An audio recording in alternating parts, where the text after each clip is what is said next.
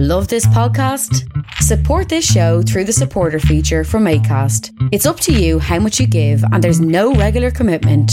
Just hit the link in the show description to support now.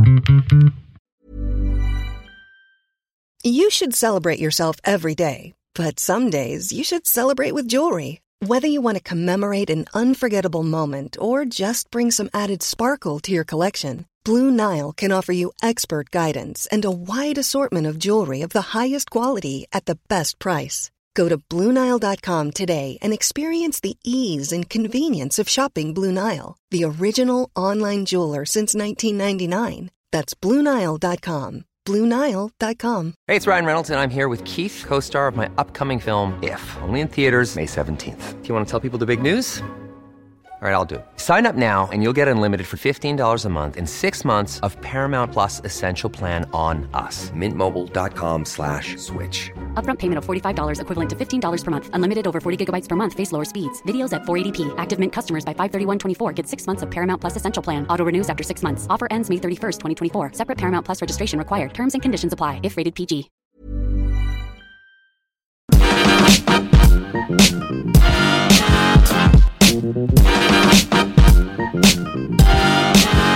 Hello and welcome to the Partly Political Broadcast, the comedy politics podcast that, much like the UK's coronavirus situation, everyone says is going through its peak. But to be honest, also like the UK coronavirus situation, I'm not sure we'll ever actually peak and we'll just keep trundling on, upsetting people for many years to come.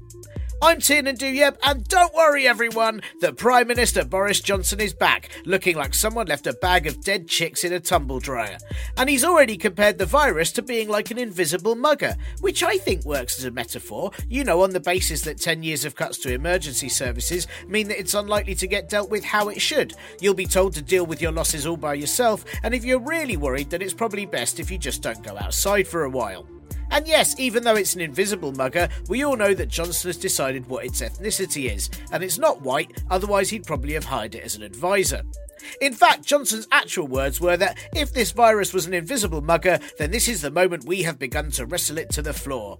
And there it is. Despite being in ICU just over a week ago, Johnson still shows absolutely no signs of understanding how social distancing works. Well, thank goodness for that. The Prime Minister's back at number 10 and returning to his normal schedule, which means saying some pompous bullshit and then probably avoiding 5 important meetings before lightly announcing he'll be furloughing himself until October. It's so obvious that is what has been missing in the last 2 weeks. We just needed some unnecessarily aggressive analogies that seem to say that Johnson is the sort of man who'd only step in to stop an attacker once they'd already killed over 21,000 people. I mean, that does fit his personality, though. It's less Spider-Man being motivated by the death of his Uncle Ben to take responsibility for his actions and powers, and more, oh look, Thanos has killed a lot of people. If I pipe up about this now, maybe I'll get to have sex with someone. The figures are, of course, only just over 21,000, if you don't include care home deaths, which potentially double that, but we have no actual idea, because it seems the government have brought back the dementia tax, but with much higher charges to it. It's an odd decision when the entire Conservatives' electoral strategy is focused on getting the votes of older people who can't remember anything they did merely days beforehand. Actually, when you consider how many people's needs have been completely ignored by the government's non-handling of this crisis, you can't really get more invisible mugger than that, can you? 21,000 deaths, which it isn't that bad, eh? As without the government's strict measures of not closing schools until far too late, or letting sports events or large concerts happen until far too late, or error after error, then it could have been much, much worse, apparently, according to Dominic Raab, a man whose skin is pulled so tightly, I'm certain in the middle of his back there's a double-knotted balloon end. Nothing says privilege like the continued assumption cabinet ministers seem to have that because they've done anything at all, it's better than them having done absolutely nothing. Hey, look, you should be grateful as you'd have nothing left if I hadn't pissed on this, Dominic Raab would protest while holding up one remaining chair from your fire-consumed home. It's that attitude that's appearing in the government more and more, where they think we should be holding a parade every time they manage to do anything at all, no matter how completely inadequate. I mean, take the Home Secretary, Priti Patel, a woman who's like the myth about Daddy Longlegs, but where her stupidity, not lack of fangs, seems to counter her high levels of poison. On Saturday's press conference, amongst death rates from COVID-19 rising again, she announced the good news that actually crime has dropped and shoplifting is lower than it was in the same period last year. I wonder why that could be pretty. Could it be the fact that all shops are closed? But hey, what a way to set yourself up for a fall next year, huh? Or is Patel's super tough on crime stance why the coronavirus prevention methods have been so weak in the first place? Because she demanded we all get put in our own personal prisons until crime is in the negative numbers. She's going to be very upset when she hears about this invisible mugger going on. Still, we need positive news, and I hope other ministers take note of Priti Patel's idea. I mean, maybe Education Secretary and the small alien face inside the big alien face from the film Alien, Gavin Williamson, can announce that less kids are truant from school than this time last year. Or maybe the Business Secretary and evil Seth Rogen, Alok Sharma, could big up just how well the funeral industry is doing right now. Saying that, knife crime is now at a record high across England and Wales, meaning the only way Patel will be able to boast about dropping those stats in 12 months is by banning all knives ever, which to be fair would be the first time this cabinet were actually successful in stopping something spreading.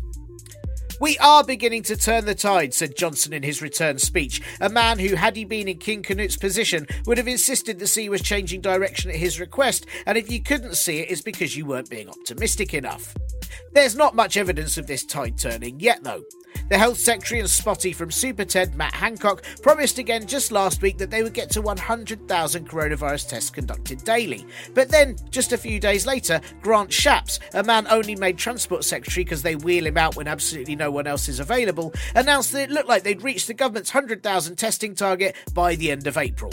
Look, I know every day feels like one long Sunday right now, but I don't think you can try and gaslight an entire country into thinking the past month has just been an excruciatingly long 24 hours.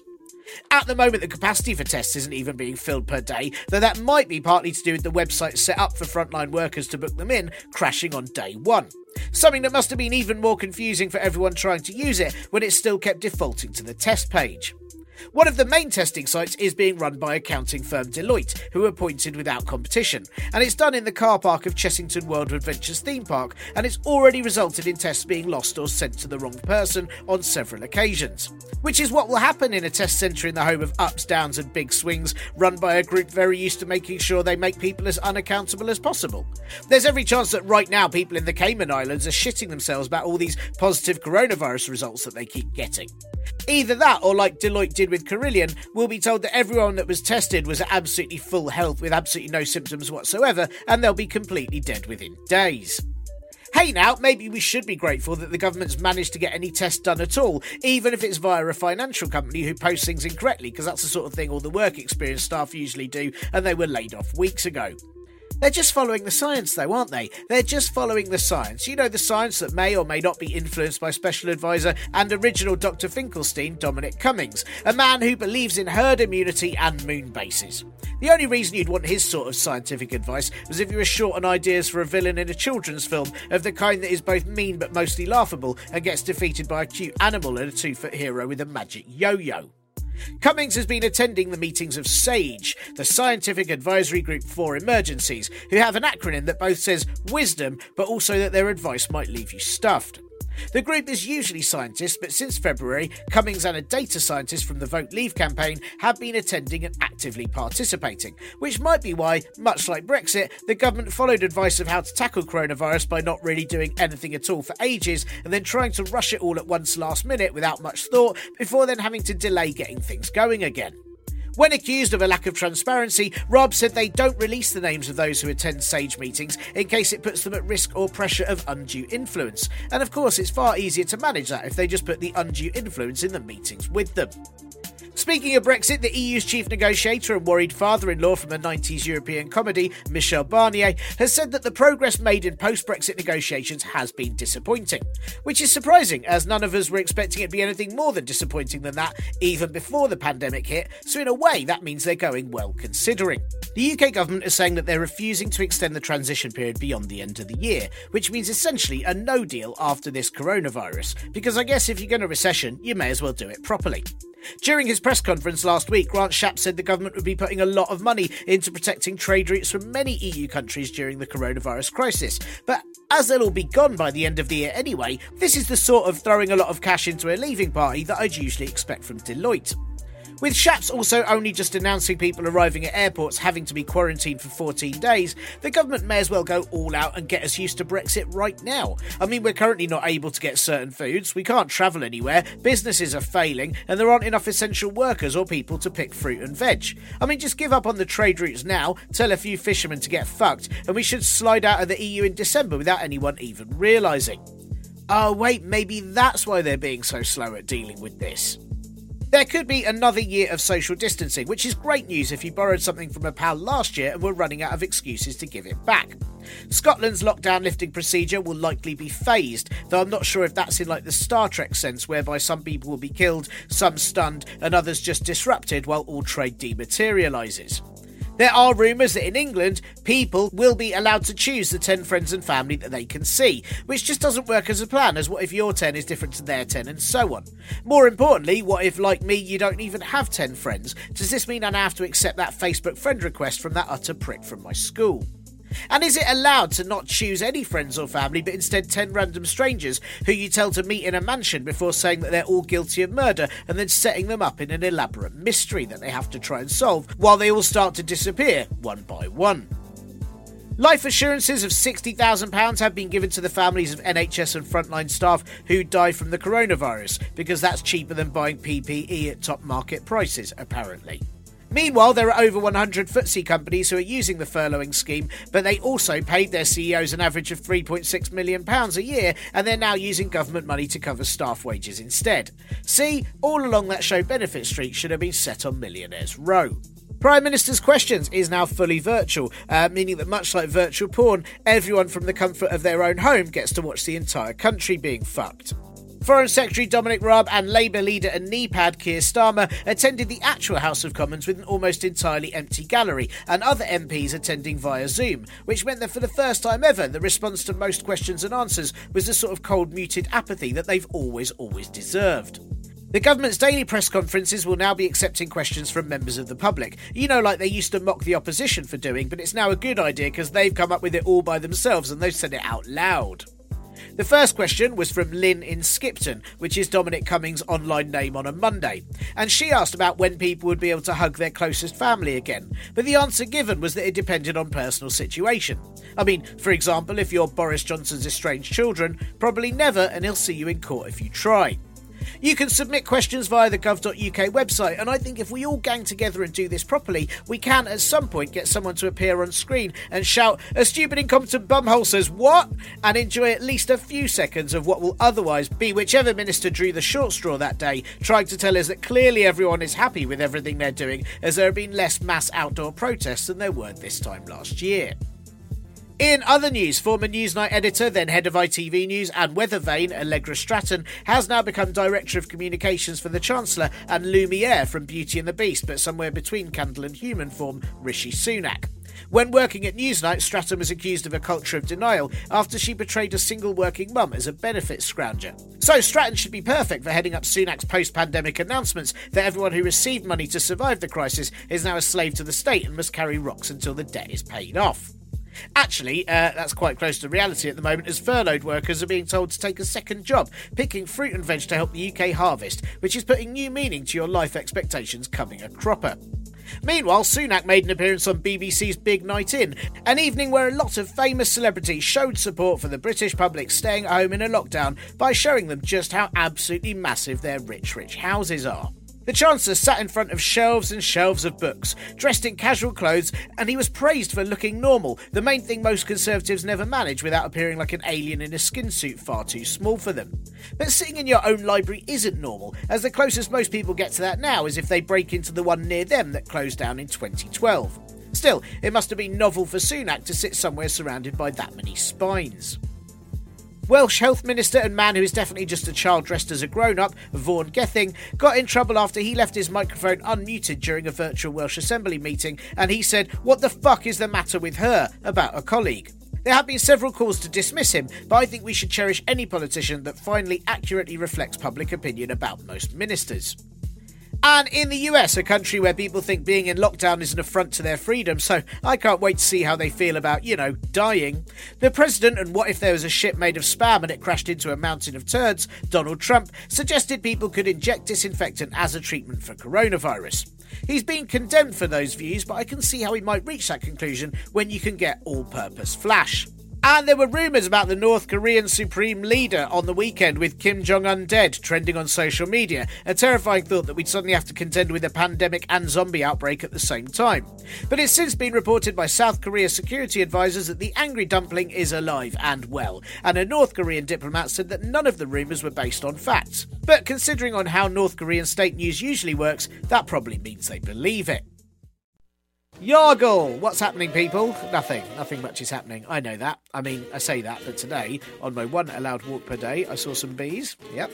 A very pissed off cat. Sorry, a cat. And across the road, there were two older men standing only 1 foot apart from each other, if that. And one said to the other, "Are you doing your best to avoid the virus then?" And the other one said, "Nah, it's all rubbish, isn't it?" So all I'm saying is there'll be property available in my area soon, if you're interested. People are so baffling, aren't they? Really baffling.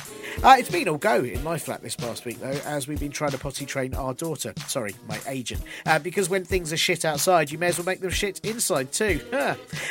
One highlight, or perhaps low light, depending on if you're me or anyone else, was on Sunday when she ran into the living room shouting, "I need a poo-poo!" And I grabbed her super quickly to whisk her to the loo, where we've got one of those tiny little seats that you put on the top. And in doing so, I managed to plant my bare left foot right into a massive grown man-sized cable of a turd that she'd either done super quickly as I lifted her up or just seconds before I did. I mean, it was such quick pooing. It was almost impressive. It was like some sort of incredible distraction technique that David Blaine or like Dynamo would pay millions for. I don't know how she did it. I nearly slipped over, but I luckily didn't, or explaining to an overcrowded A&E why I had to attend in these pandemic times would have been ridiculously embarrassing.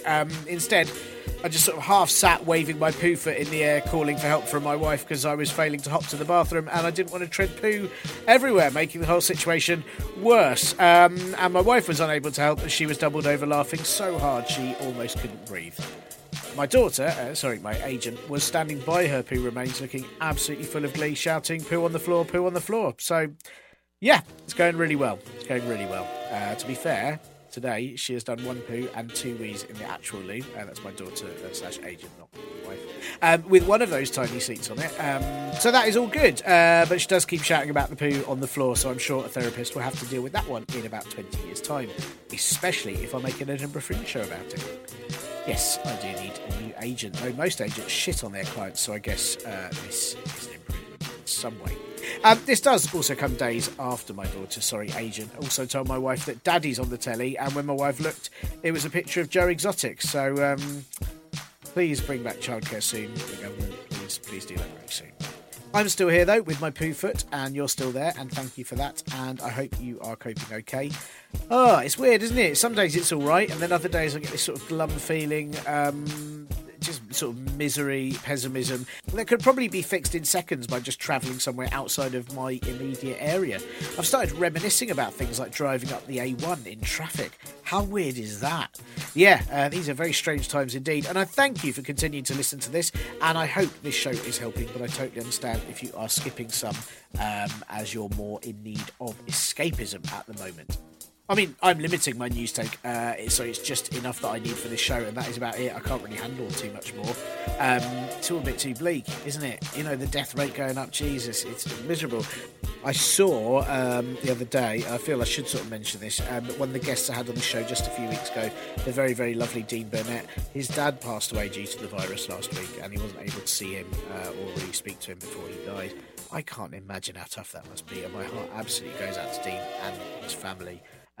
He has had a lot of lovely support online, but if you enjoyed his interview the other week, or any of his books, or just anything he does, now might be a very nice time to reach out and let him know. But God, it's pretty tough, isn't it? I know a few people that's happened to, and they've lost relatives, and they've lost friends.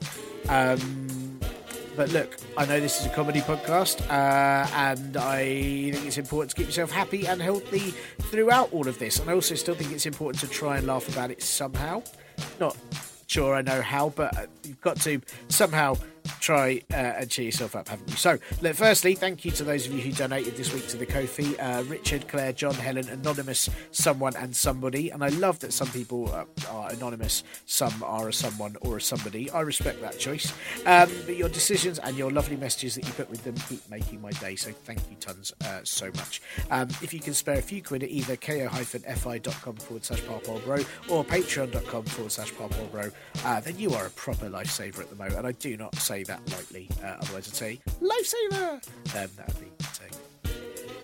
And of course, if you can't donate, then please don't feel you have to, but maybe throw a review onto Apple Podcasts, Stitcher or Castbox if you can, with a lovely 5 stars on it, and even just spread the word to other people that you might think might like it. You know the ones who watch all them funny news shows on the telly that aren't that funny anymore, and they swear it's hard-hitting political comedy, and oh yeah, that's really told the government. You know, the ones who go, yeah, that really told the government, yeah, that's satire, it's best, but then like you watch it and go, that wasn't even a joke. I think that might be in the ad break. You know those people. We'll send them this so they can be disappointed by a podcast as well. So, quick admins this week. Firstly, I ask this every few months and I'm not sure what to do, but should I keep the Parpolbro Twitter and Facebook accounts going? Are they useful? I mean, I set up both just so I could post links to the show outside of my own personal accounts, but the Twitter is now just links to the show as I don't have time to do anything else with it, and the Facebook is also, well, just links to the show as no one even has chats on it anymore or posts anything else. So, do any of you want to do anything with them? Is there something I should be doing that won't add to the list of things I already don't have time to do, or should I just bin them? Let me know what you think. Just have no idea. And this coming weekend, Mark Watson is doing one of his marathon 24-hour shows, but online, raising money for 2 charities, one tackling food poverty, one for hospices, and another that is helping comedians like me who have absolutely no work anymore. I've previously done quite a bit in Mark's long shows, but I can't this time due to, well, childcare, lack of spare rooms to do things in without waking up said child, making childcare hard, and the sheer exhaustion of childcare in between trying to find any work whatsoever. But I will be doing some things, as will so many excellent comedians, and of course Mark will be wonderfully and at times deliriously hosting it. So do tune in from 9pm on Friday, May the 1st until Saturday at 9pm on twitch.tv/Watson Comedy. Also on Saturday I'm hosting another live comedy club for kids gig at 10:30am on the Next Up Comedy streams, so just check my social media for that as I'll be going on about it. Right, on this week I am speaking to amazing comedian, former drug addict and former care worker Pope Lonergan about care homes and why things are quite so shit there right now. It sounds like quite a glum subject, but he manages to make a very upsetting subject very heartfelt and at times very, very funny too, so please do have a listen. Plus, there are some COVID-related odds and sods, or as I call that section, Covods and Covsods. Yes, come to this show for laughs, leave with really weird questions about the way in which I name sections. Yeah, I know my brand.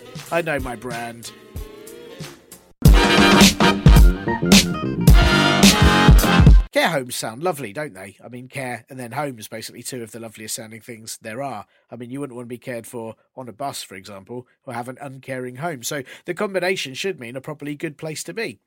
But at the moment, care homes, which can mean residential or nursing homes for the vulnerable and elderly, are pretty scary places. Scare homes, if you like, which you don't, because no one does. Horrible. Deaths from COVID-19 are being ignored in the government figures, but from all accounts, the rates are really very high, with little way to stop infection amongst vulnerable and elderly at-risk residents, and staff having inadequate PPE to keep themselves safe. A BBC journalist tweeted the other day that at his mother-in-law's care home alone, they'd lost 17 people and 1 staff member, which is just horrible. Why is this happening? Well, a lot of blame is being laid on the government's reckless order that said any patients who no longer needed NHS treatment could be sent back to their care homes, even if they still had COVID-19 symptoms. That's basically passive biological warfare of the sort of treatment most pest control companies would balk at. It's horrible. Many care home residents have been forced to sign do not resuscitate orders if they become seriously ill with the virus, and it really feels like the government have just decided that a certain section of society don't deserve to live through this. Which, you know, I'd be okay with if it was a different section of society they'd targeted, especially the ones that most of those making decisions are part of. Though, actually, even then I wouldn't, as that is just grim. It's sort of eugenics shit, isn't it? It's all pretty grim, to be honest, and it comes down to this. Just why is no one taking care of the care homes? No, this isn't really an easy subject for a comedy politics podcast, much like most of the areas to talk to people about at the moment in these pandemic times.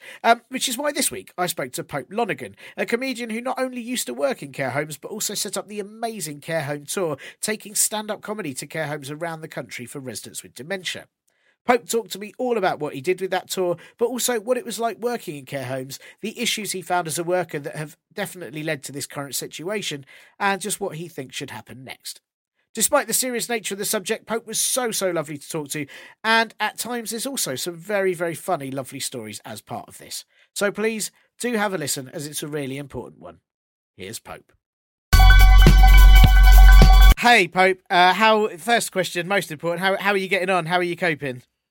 Yeah, not too bad. Trying to keep my schedule as full as possible. I have to keep going because as a recovering drug addict, if I don't have something to divert my addictive tendency into, I'll go to drugs. So I've got to try and avoid that at all costs. So yeah, keeping busy, trying to keep as busy as possible. Nice. And you mean like you're doing proper things, not sort of like planning which Netflix show to watch at what time? No. Proper productive things with comedy and any kind of comedy that I'm able to migrate to the online realm, and writing. I've got some writing deadlines that I've been doing. So just comedy and writing and doing all the usual stuff like that. So good. Nice. Yeah, I'm finding it amazing that even though essentially our comedy world is cancelled, there seems to be so much on, and it's a real relief. Yes, yeah, it is as a temporary change in what we're doing. It's good to know there is still something that exists. It's good to know that there is still something that's stand up adjacent that exists out there, which is, we can still flex that creative muscle, which is thank goodness for that. For that. I've never actually worked with you in the real life, which is baffling to me. There's I don't know how it happens sometimes in comedy. There's certain people that you just never bump into, and then when this is over with, we'll gig every single day together for like 6 months and then never again for 6 years. That's how it works. But what I know of you, I know that you do your addiction clinic, which is sort of focused on the fact that you had a drug addiction, but also you've done shows in care homes and you've worked in a care home. And I just wonder if, as that's what I really want to talk to you about today, I wonder if you could just tell us a bit about both the work you did, but also how you worked out how to do comedy in that situation. So yeah, I do within care work in itself. I did care work for 8 years before going full time as a comedian, and so within the care environment, the care home environment, the basic role, I said, like, you can be like a friend to these people. You help them with all their basic requirements that they're unable to do themselves, and also the role you kind of have is as like a friend or a confidant or a whipping boy if they want a whipping boy, if they want someone to kind of to offload onto, then you're that guy. Or just a general like prosthesis, like an extension of themselves, being able to help them wash and get dressed if that's something that they're unable to do anymore. I said ultimately you're someone who provides consistency in their drunken world full of tectonic shifts, which is what happens when you're someone who's living with dementia. The world becomes very strange to them, and so you're someone who is like you're a stable person who helps them to reorient themselves and to kind of that kind of stuff. So that's what you do within the care environment. And what I was noticing within the care homes was that there was a big emphasis on the very immediate medical needs of these people, but no one was focusing on what stuff that might have holistic benefits, that might improve their happiness and well-being in that regards. So I would do stuff in a care home that was like shit gymnastics or shit karate or anything that was just like a minor visual spectacle that they would laugh at, and it would elicit a good response from the residents, mainly because they would sort of all gang up on me to tell me how stupid I was, or what an idiot I was, or what prat I was. But it created a sense of like sort of social cohesion and humour and levity within the care home. And I thought a good way to give something back to the residents would be to create the care home tour that we did, because there's a lot of stuff that they cater to they provide music. And that's really beneficial for the residents. They really respond to that.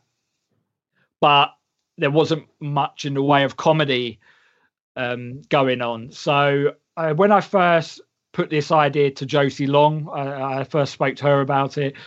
And she said for me to get in contact with Ben Target. She said he's really good at getting these kinds of projects off the ground.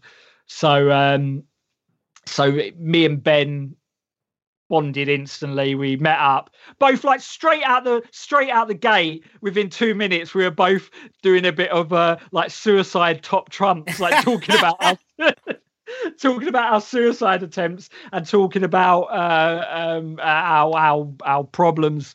Mental problems and our trauma and stuff like that. So it was straight away we really gelled and really got on.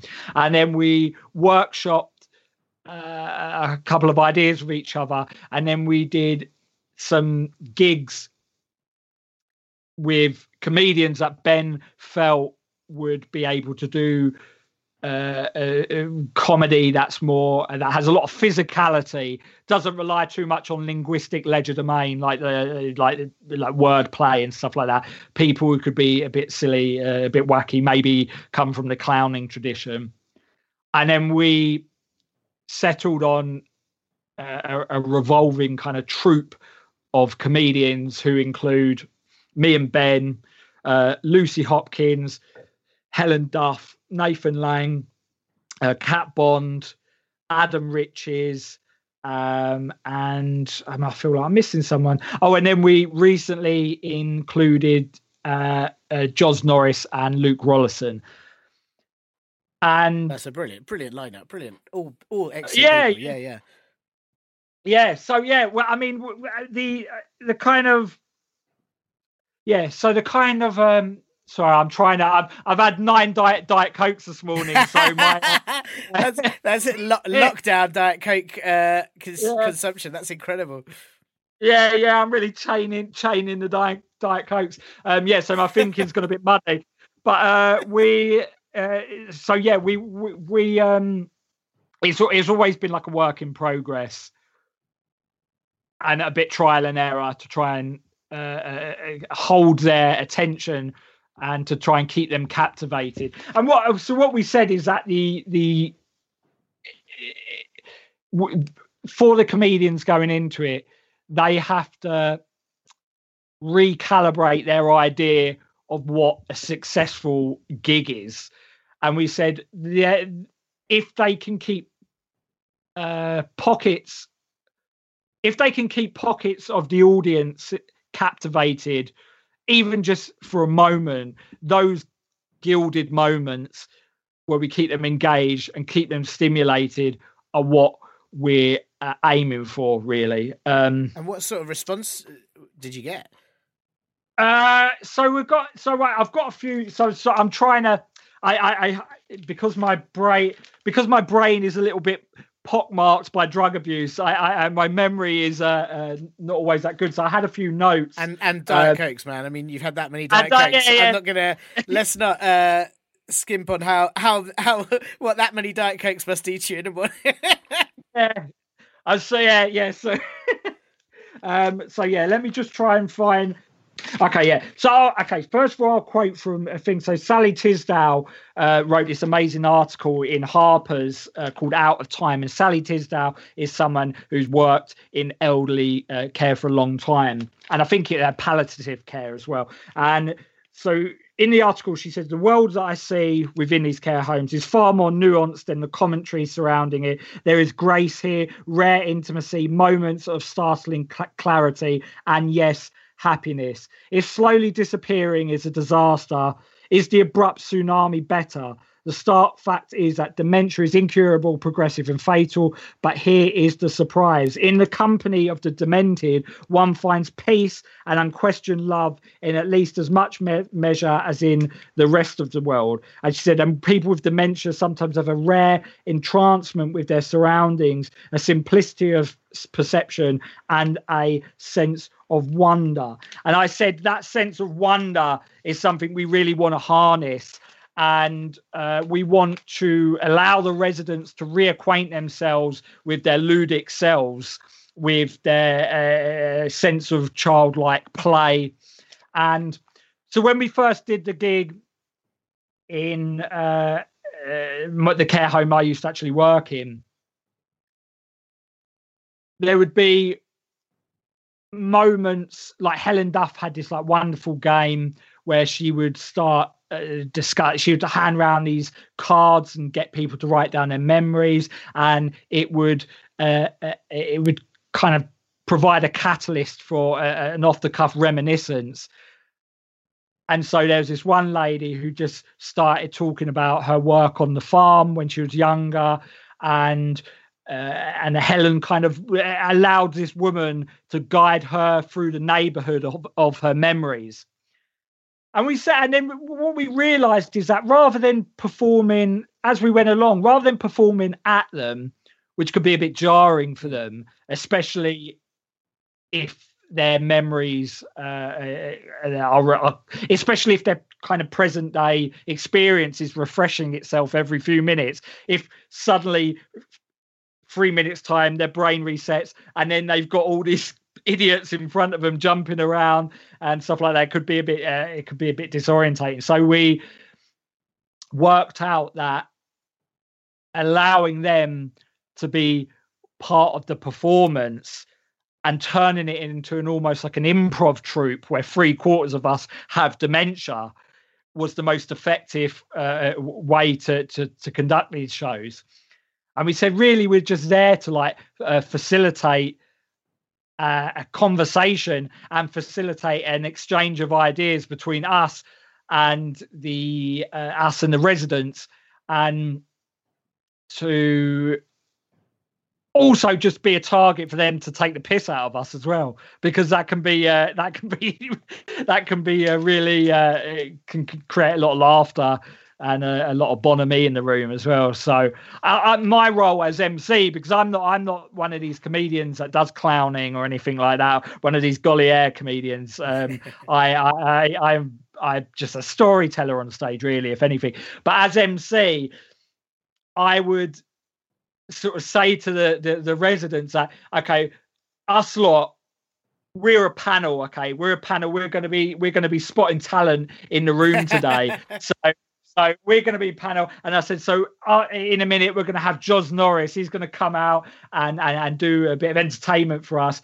And we can all decide how much money we're going to deduct from his fee, depending on how good he is as a performer. So if we think he's really shit, guys, we're going to say that we'll deduct £10 from his fee. And then that creates a sort of sense of fun and a sense of purpose as well, because then the residents feel like they're sort of empowered by that, aren't they? Yeah, exactly. Which is beautiful. Like they're invested and they've got a stake in this, and So that's kind of the stuff. I'm sorry, I've probably rambled a little bit with that. It's beautiful. But I mean, what you did just sounds so just so important, and I think what's really interesting is what I want to ask you a lot about really is about what you felt the issues were when you were working in the care homes, because it seems to me quite a lot of the time, and my nan, who's 94, she's in a sort of assisted home, and what's happened where she's living is a lot of the human element is gone. Like a lot of the people, there used to be a warden there all the time, that's gone, that's been replaced by CCTV, and it's very much like you said, it's about the medical, it's about keeping them alive, but there's very little humanity to it. And I wondered what you felt when you were working in the care homes. What were the issues around that, and what were the issues that you kind of came across with how these places were run? Massively. Like the extraction of humanity is become a real problem. And I'd said that one of the biggest problems that I felt was other. I'll go on to more logistical stuff just to do like staff shortages and things like that. But one sec, what were I? So most researchers have shown a stark disinterest within the happiness and the assumption of distress is because that is the only available lexicon for talking about the experience of those who suffer from dementia, the only available lens through which dementia is viewed. And the communal response to dementia seems to invite only existential despair. And this is the way that people talk about living with dementia, as if it's kind of the end of the line, as if the person who is living with this disease is almost no longer human. And that's why I said focusing on the immediate medical needs is it turns these people into pot plants where they keep them out of direct sunlight, make sure they're watered, without focusing on the person-centered care, which is exactly what it should be. And we should know about the individual and their personality. And I said, okay, yeah, that was it. Yeah. So,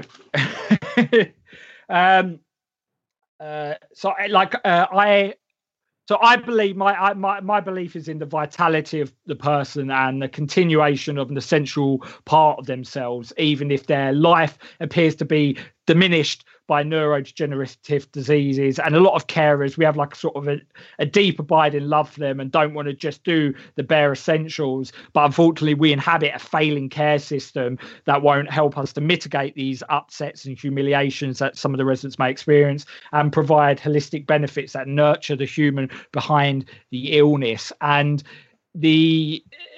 some of the problems is the management operating under pressures that are imposed upon them by the kind of top tier of management who are only worried about profiteering and the bottom line. And that is a simple fact. These places are businesses.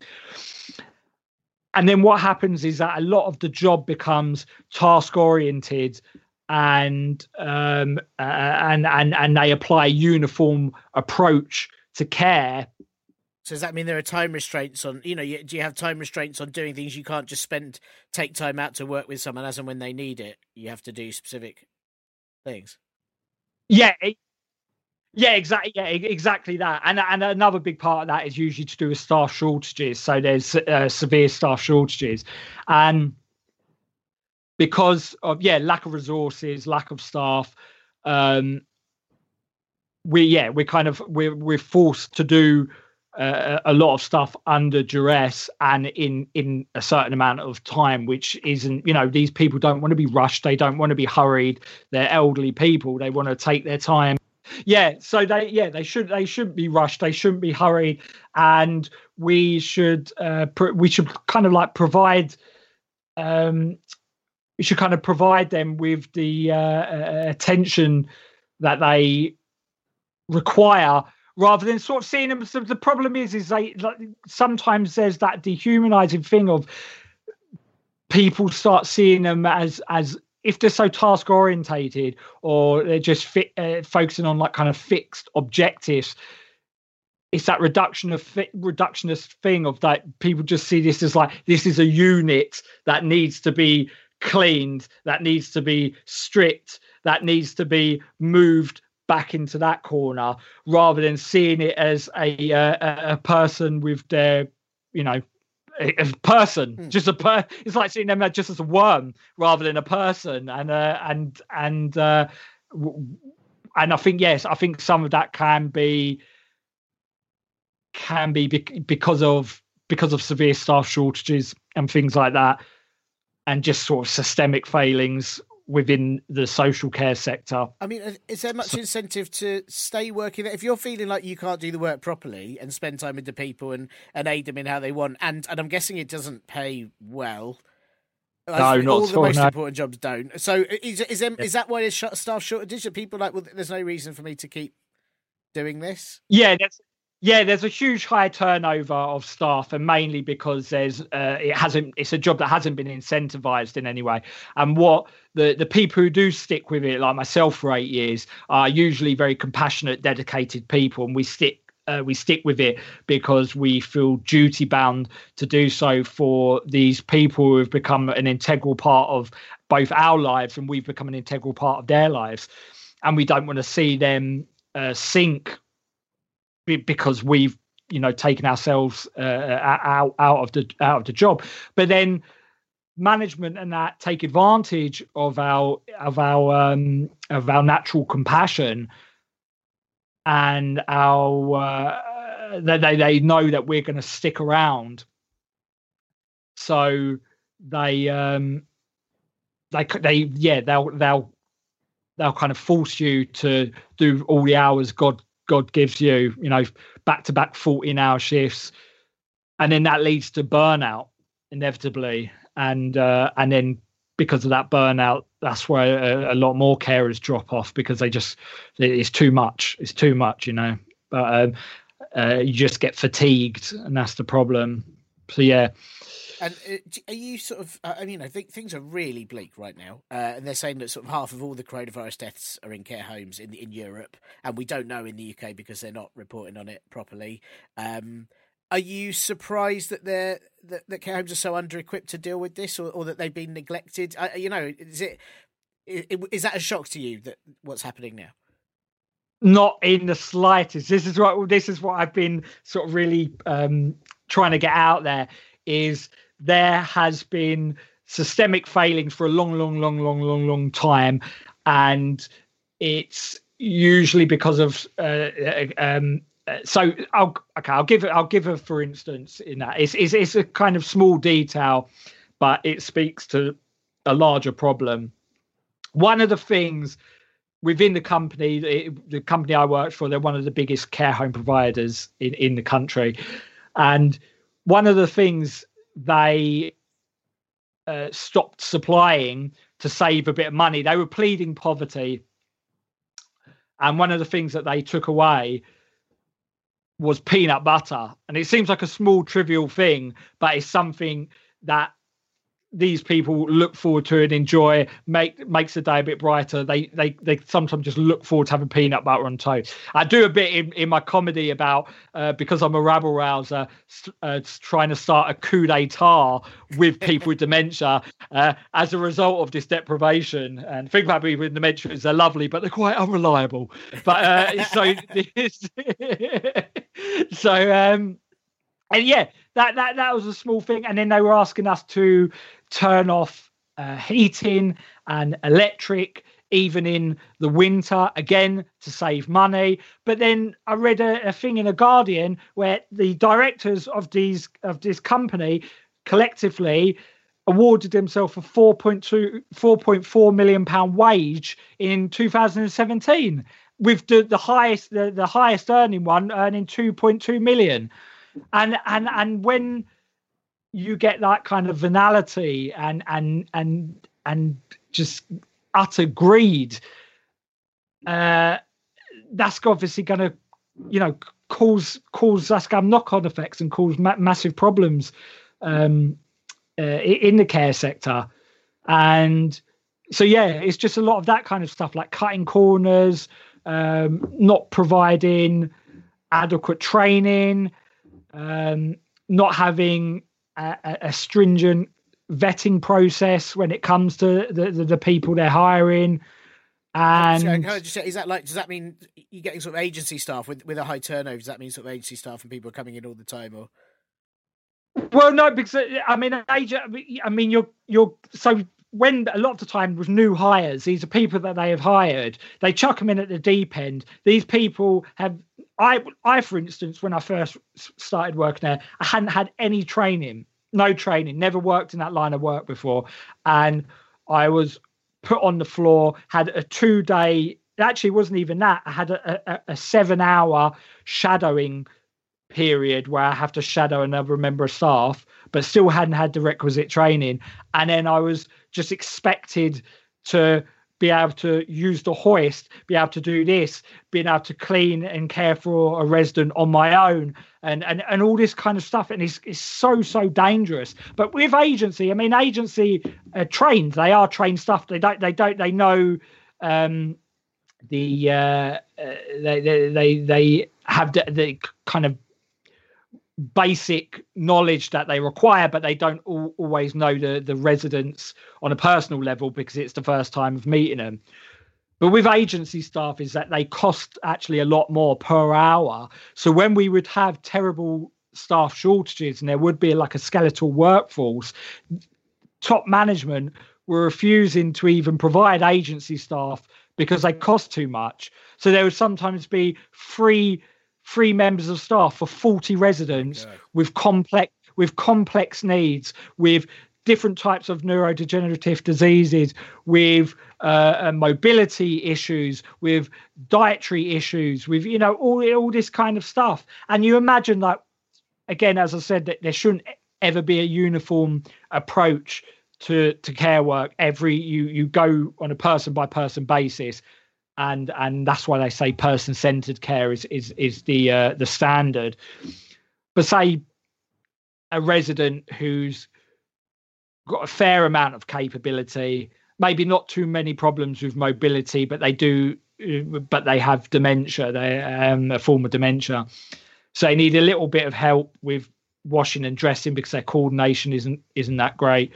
And you obviously want to be having a chat with them as well and easing them into the day. That might take 20 minutes. And that's for a resident whose needs are fairly low. So as you can imagine, what it'd be like for someone who's completely bedbound or requires hoisting or this, that, and the other. And then there's 40 with 3 members of staff. And usually a lot of these residents require a legal requirement is for 2 members of staff to be helping them, while a 3rd member of staff is acting as a supervisor within the lounge or communal areas to ensure that no residents are falling over, because a lot of residents will get up even if they sort of forget that they're not quite able to walk properly, and they'll sort of stand up and then fall down if the staff isn't there, if there's not the correct amount of staff there. And this is the conditions that carers are pressured to work under constantly, all the time, in every home I've ever encountered or spoken to, you know, staff members from that home.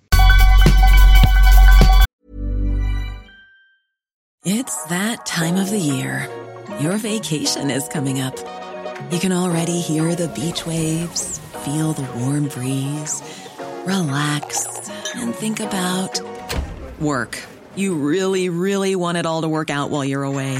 Monday.com gives you and the team that peace of mind.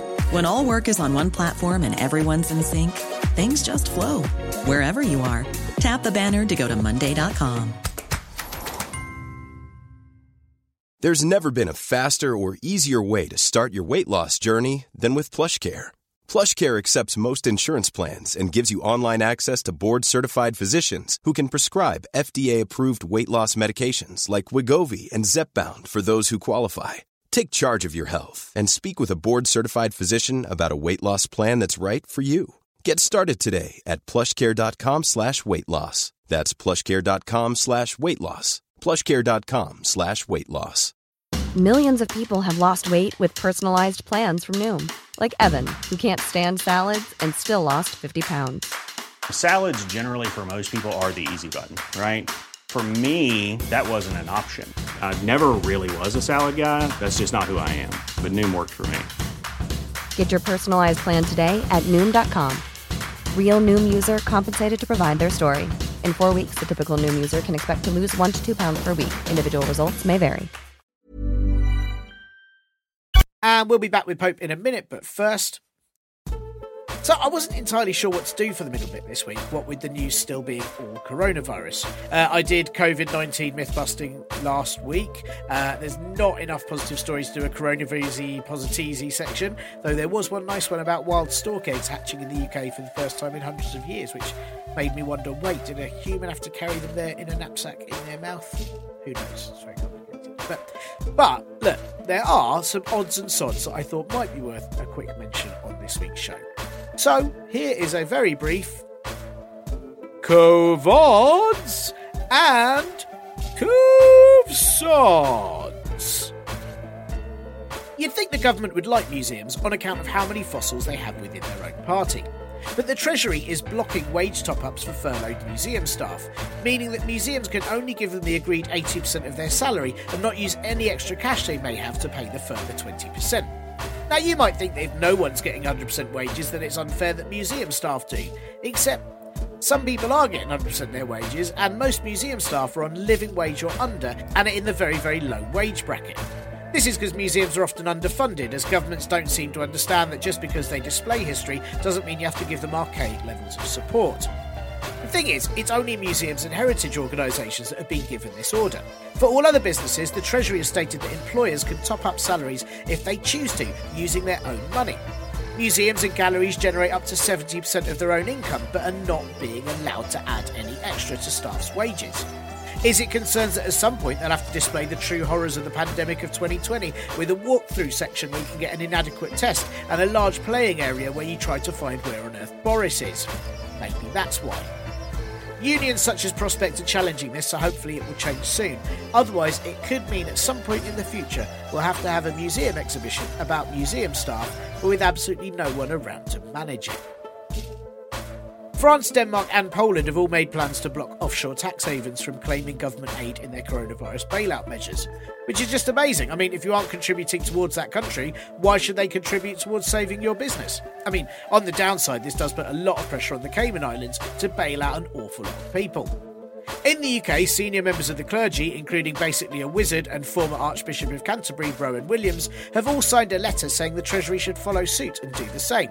But weirdly, the Chancellor Rishi Sunak, who happens to be married to the daughter of a billionaire who owns a company who paid quite a lot of money in tax avoidance fines in the US, isn't keen. Who'd have thought it? Weird. Instead, he's just said that they were all in this together and that he's urging businesses to act responsibly. Which they are, by responsibly not paying their taxes and keeping them offshore while responsibly furloughing all their staff with government money. I mean, Stonegate, the pub chain that owns Slug and Lettuce, Yates's and Walkabout, all the pubs only tourists go to because they don't realise that other places have atmosphere. They're registered in the Cayman Islands but are now using government money to pay 80% of their staff's wages.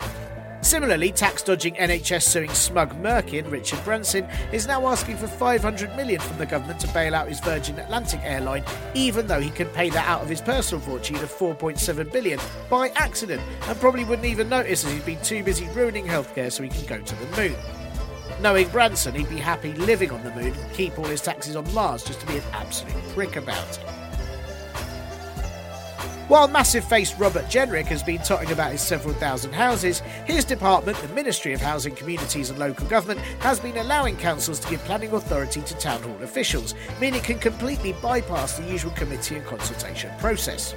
Labour-run Lambeth Council, for example, in London, are using this time to push through proposals to demolish 6 council estates, which would leave an awful lot of tenants with absolutely nowhere to live, and it would conveniently generate an awful lot of money by selling the land for private developments that no one will be able to afford to live in. The council were refusing to release any documents and the whole thing was shoved through just before Easter, which isn't really the point of the new life bit of that celebration, is it? I mean, in the story, Jesus wasn't killed and then everyone celebrated as where he stood was sold off and turned into a one-bed studio apartment for someone from Saudi Arabia to buy and never ever live in. Otherwise, I feel that the morals from it would come across a little bit weird. So, many laws and policies have been pushed through during this pandemic that it's likely only afterwards we'll all realise the absolute extent of it. I don't know all 6 of the estates that are due to be demolished, but one of them is Cressingham Gardens, and if you search for Save Cressingham Gardens, you can find the campaign to stop it happening and a petition to sign, and I'll pop a link in the pod blurb too, so please do go there and check that out. So, just a very few Covods and Covsods for now, likely more next week. If there's a little story or area being missed at the moment that you'd like me to mention in this bit, please do give us a shout on all them usual places, or even some unusual ones, if you fancy. Send it to me on a baby stork, in a thing with a napkin in its mouth. Maybe a human with a napkin. Just email me. And now, back to Pope. It's so appalling. I mean, you could absolutely see why things are so horrendous now. With with if you can't look after, if it's taking 3 people to look after 40 people, you can't do individual care when there's a possible pandemic and protective equipment and everything that you need. Do you feel, and I feel like care homes are kind of neglected in general by society, because it's like, oh, well, they're elderly people, they've got dementia, no one cares about them anymore in that horrible way. Is that why, do you think that's why they're being so ignored now, or why they have been for so long? Is it just because of the people that they look after that society sort of ignores generally? Yeah, I believe so. I believe people think of elderly people as almost expendable, especially in a situation like this. And like I understand, like there is this idea of bureaucratic triage within hospitals where they have to redistribute vital resources to younger patients, and that should be the case. I understand that, but any doctor who has to make that decision to it's like a kind of government mandated cull in a way, and any doctor who has to make that decision, it would be heartbreaking for them. But a lot of people, there's a lot of pundits and commentators I've seen, are talking about that decision with such flippancy as if it's a no-brainer, and talked about prioritizing economic needs over the preservation of life. And then people are fucking maniacs. They're fucking maniacs talking about the elderly as if they're just like canaries in the coal mine that deserve to be like longed off, as if they're like a strata of society that can be sloughed off the top, as if that's nothing. And there was, I said this, there was speculation that with Harold, I'm being purposely sensationalist now, but I'm going to use this to make a sort of larger point. There was a speculation that Harold Shipman's motivation for killing was a bureaucratic management of budgets that ensured quality care by means of homicide. So his budgets had to be balanced, and he could achieve this by periodically removing a number of his patients. And the commentators and pundits who are talking about this as if letting the elderly die is a no-brainer are basically Harold Shipman. They're fucking maniacs. But it's such apathy. I don't know how you can. I'm not saying you have to be the most empathetic person, but to sort of see this as almost being like a logical conundrum, and the way it's solved is to let the elderly die. And and I'm not saying it's prevalent. I don't think that mindset is prevalent, and I've seen a lot of people who would usually applaud these pundits and clap along actually give a lot more pushback, which has been heartening. It's been good to see that, but there is a portion of society larger than we would probably realise who do view the elderly that way. I mean, you can see it because we just get death stats. They're just numbers. You don't know the names and the faces for these people, and also I suppose a lot of people in care homes are outside of the public spotlight anyway because they stay within the homes, and so you can absolutely see how people ignore them, which is very upsetting. But you can sort of put it together and see how it happens. Well, Frankie Boyle wrote a tweet that kind of summed it up perfectly, where I'm going to butcher it. I don't know the exact wording, but it was along the lines of this amount of people have died, but if you think the people in care homes are humans, then it's actually this amount of people have died. It's like that's the kind of mentality. It's like the data's there, and the data for those who have passed away in care homes is almost like extraneous. It's almost like, but they're not, they're like, they're a bit, like, they're beside the point. They're just sort of like a little bit of toot on the side. It's so grim. That's the way.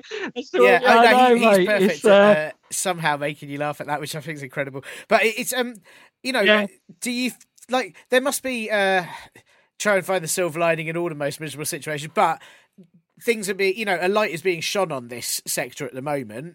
Do you think it's got to maybe be positive for the future that people might pay a bit more attention to this? Are there things that you kind of hope will be tackled because we're suddenly going, oh, right, we've just forgotten about a whole bunch of people?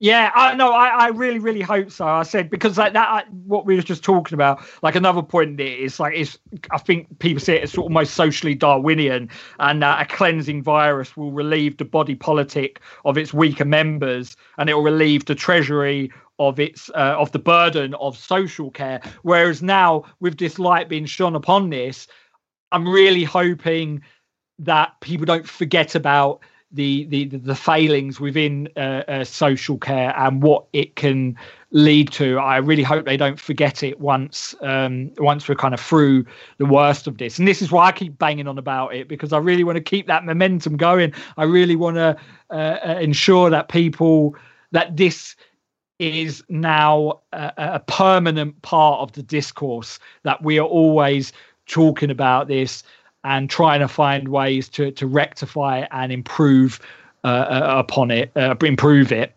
So my hope is that there will be change, but I'm not bearing witness to that at the moment. And there's almost there's kind of like I'm not conspiracy minded or anything like that, but the regulatory bodies like CQC, who come in to assess these homes, firstly, they always announce when they're coming to visit these homes.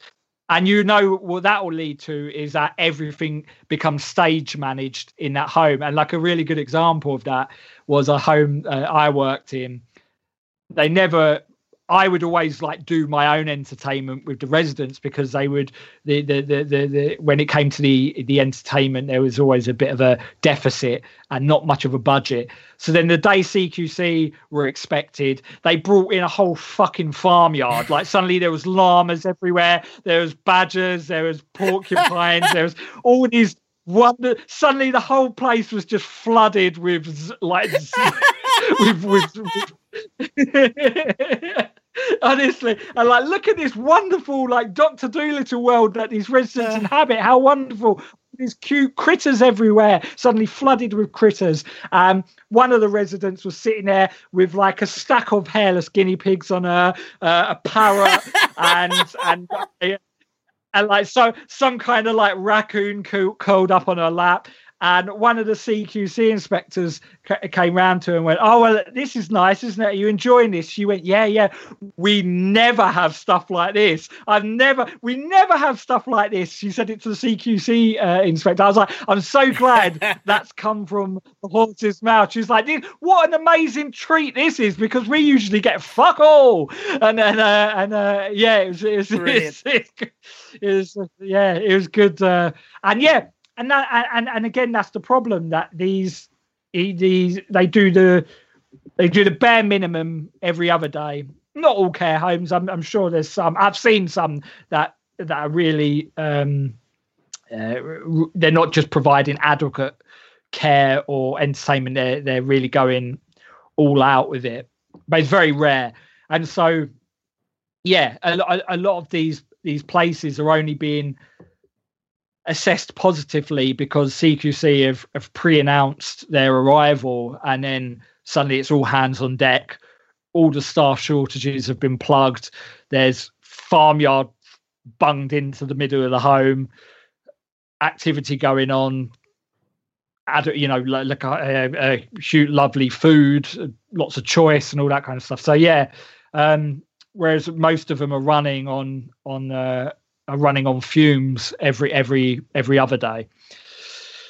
What do you think does there need to be regulation, or is it nationalisation? What needs to happen? Because you say some places are brilliant and really looking after people, and some aren't, and I'm guessing that depends on who owns it and who runs it. It's usually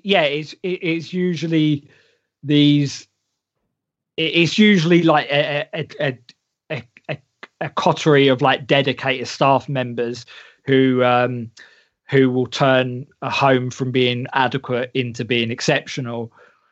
And if you haven't got enough of them staff members to kind of tip the balance, you'll get like in my home, there was a lot of us carers and a manager who was really dedicated and was we're devoting our lives to these people, and we loved them very much.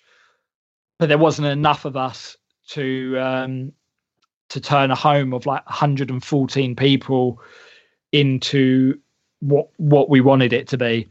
And there is regulation, there is CQC regulation. I don't know the ins and outs, but that is the fault in the system, is that they don't do the what you get in retail sector, where you get secret shopper secret shopper, exactly that. You don't have that in care homes. So that would be just one thing that would really change the care sector, the social sector, and nationalising it. Exactly that, nationalising it. These should not be for-profit companies, because when they're for-profit companies, the finances are prioritised over the welfare of the residents, and they can say all this sort of tokenistic bollocks of the residents' welfare is paramount, and that will always be the priority, but we don't witness that isn't what happens. So yeah, I believe in nationalising it. I think that would be vital, and trying to think of other things that could peanut butter for everyone. Yeah, peanut butter, mate. Bung in a few farmyard animals and peanut butter and we're sorted, mate.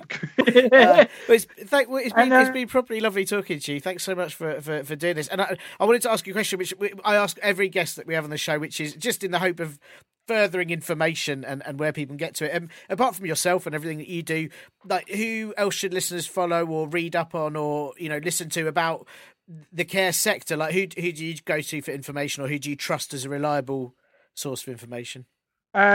So I don't know. I don't know any kind of news outlets that are excavating this that much, to be honest. But there's certain writers. So like Sally Tisdale, who I mentioned, she wrote an amazing essay in Harper's called "Out of Time." There's an amazing article in the New Yorker called "The Comforting Fictions of Dementia Care," and let me just get it. There's this book as well. I forget the title. One moment. And a lot of these are more like a philosophical exploration of dementia, which is something we need to change our perceptions of people with dementia, and these articles will help you do that. And what dementia teaches us about love, by Nikki Gerard. That's an amazing book that would change these perceptions. And I'll just see quickly if there's just one more thing I could end on. That's a kind of more positive note. Yeah, please do. And ask people to read the Guardian article on the care home tour. What we're doing is change. The project has actually changed a lot since we've done that first show. But if you keep abreast of what me and Ben Tarjay are doing on our Twitters and all that, and I think a really important thing that we have to do is to say that even though these people, it's a life altered, there is still an essential essence, and there's still the person that you knew and love who continues. So let's do everything we can to make sure we help the elderly and help to turn these care homes into not just adequate places, into exceptional places. I'll end on that. Thanks tons to Pope for that. You can find him on Twitter at The Daily Bumbler, and he now has a twitch.tv channel that he's regularly broadcasting on, which you can check out at twitch.tv/Pope_Lonergan, Lonergan. Plus his comedy night addiction clinic, featuring acts talking about their addiction problems with a variety of things, will be streamed on nextupcomedy.com's Twitch stream on May the 8th. Do check that out. Of course, all the links that Pope mentions will be on the website page for this episode later in the week, thanks to Cat Day, who always sends me them despite lockdown parenting issues, which is proper heroic, so thanks tons to her. I've got next week's guests lined up, but after that I need more. I'm contacting a lot of people at the moment, but despite a lot of people being stuck at home, it is not a great time to get hold of them with childcare, work, general panicking and all of that. So if you know someone that I should talk to and can talk to, or a subject I should try and track someone down to talk to them about, please do get in touch and let me know.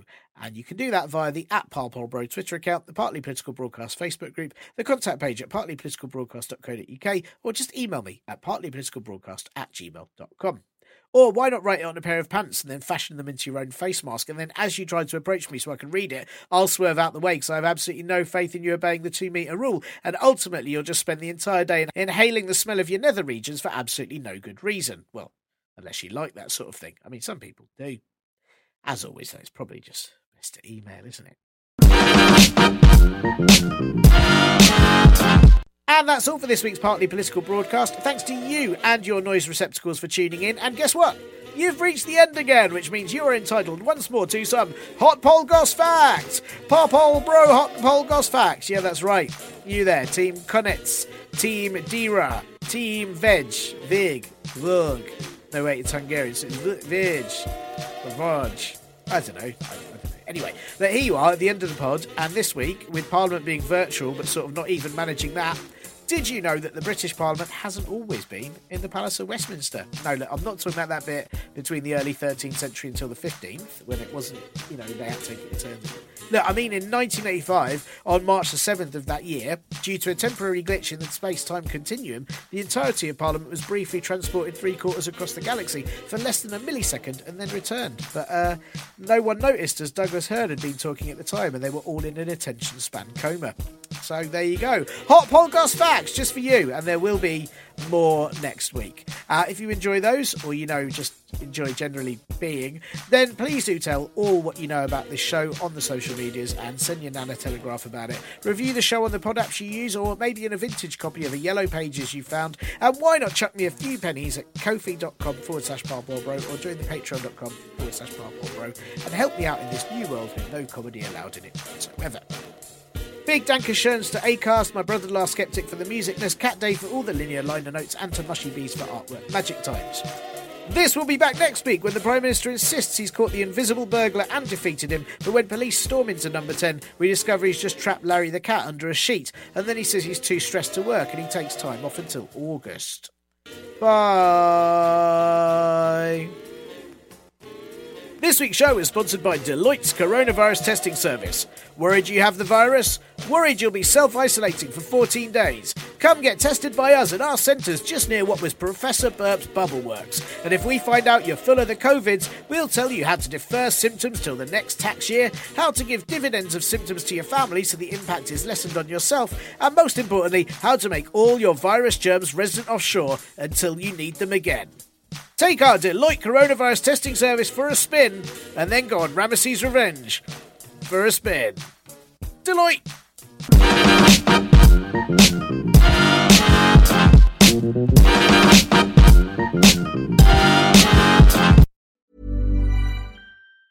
Hey, it's Danny Pellegrino from Everything Iconic. Ready to upgrade your style game without blowing your budget? Check out Quince. They've got all the good stuff, shirts and polos, activewear, and fine leather goods, all at 50 to 80% less than other high-end brands. And the best part? They're all about safe, ethical, and responsible manufacturing.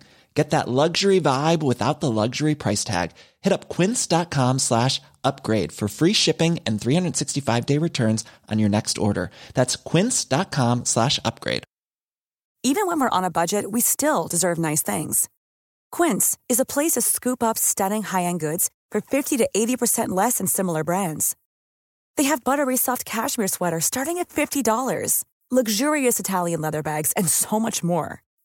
Plus, Quince only works with factories that use safe, ethical, and responsible manufacturing. Get the high-end goods you'll love without the high price tag with Quince. Go to quince.com/style for free shipping and 365-day returns.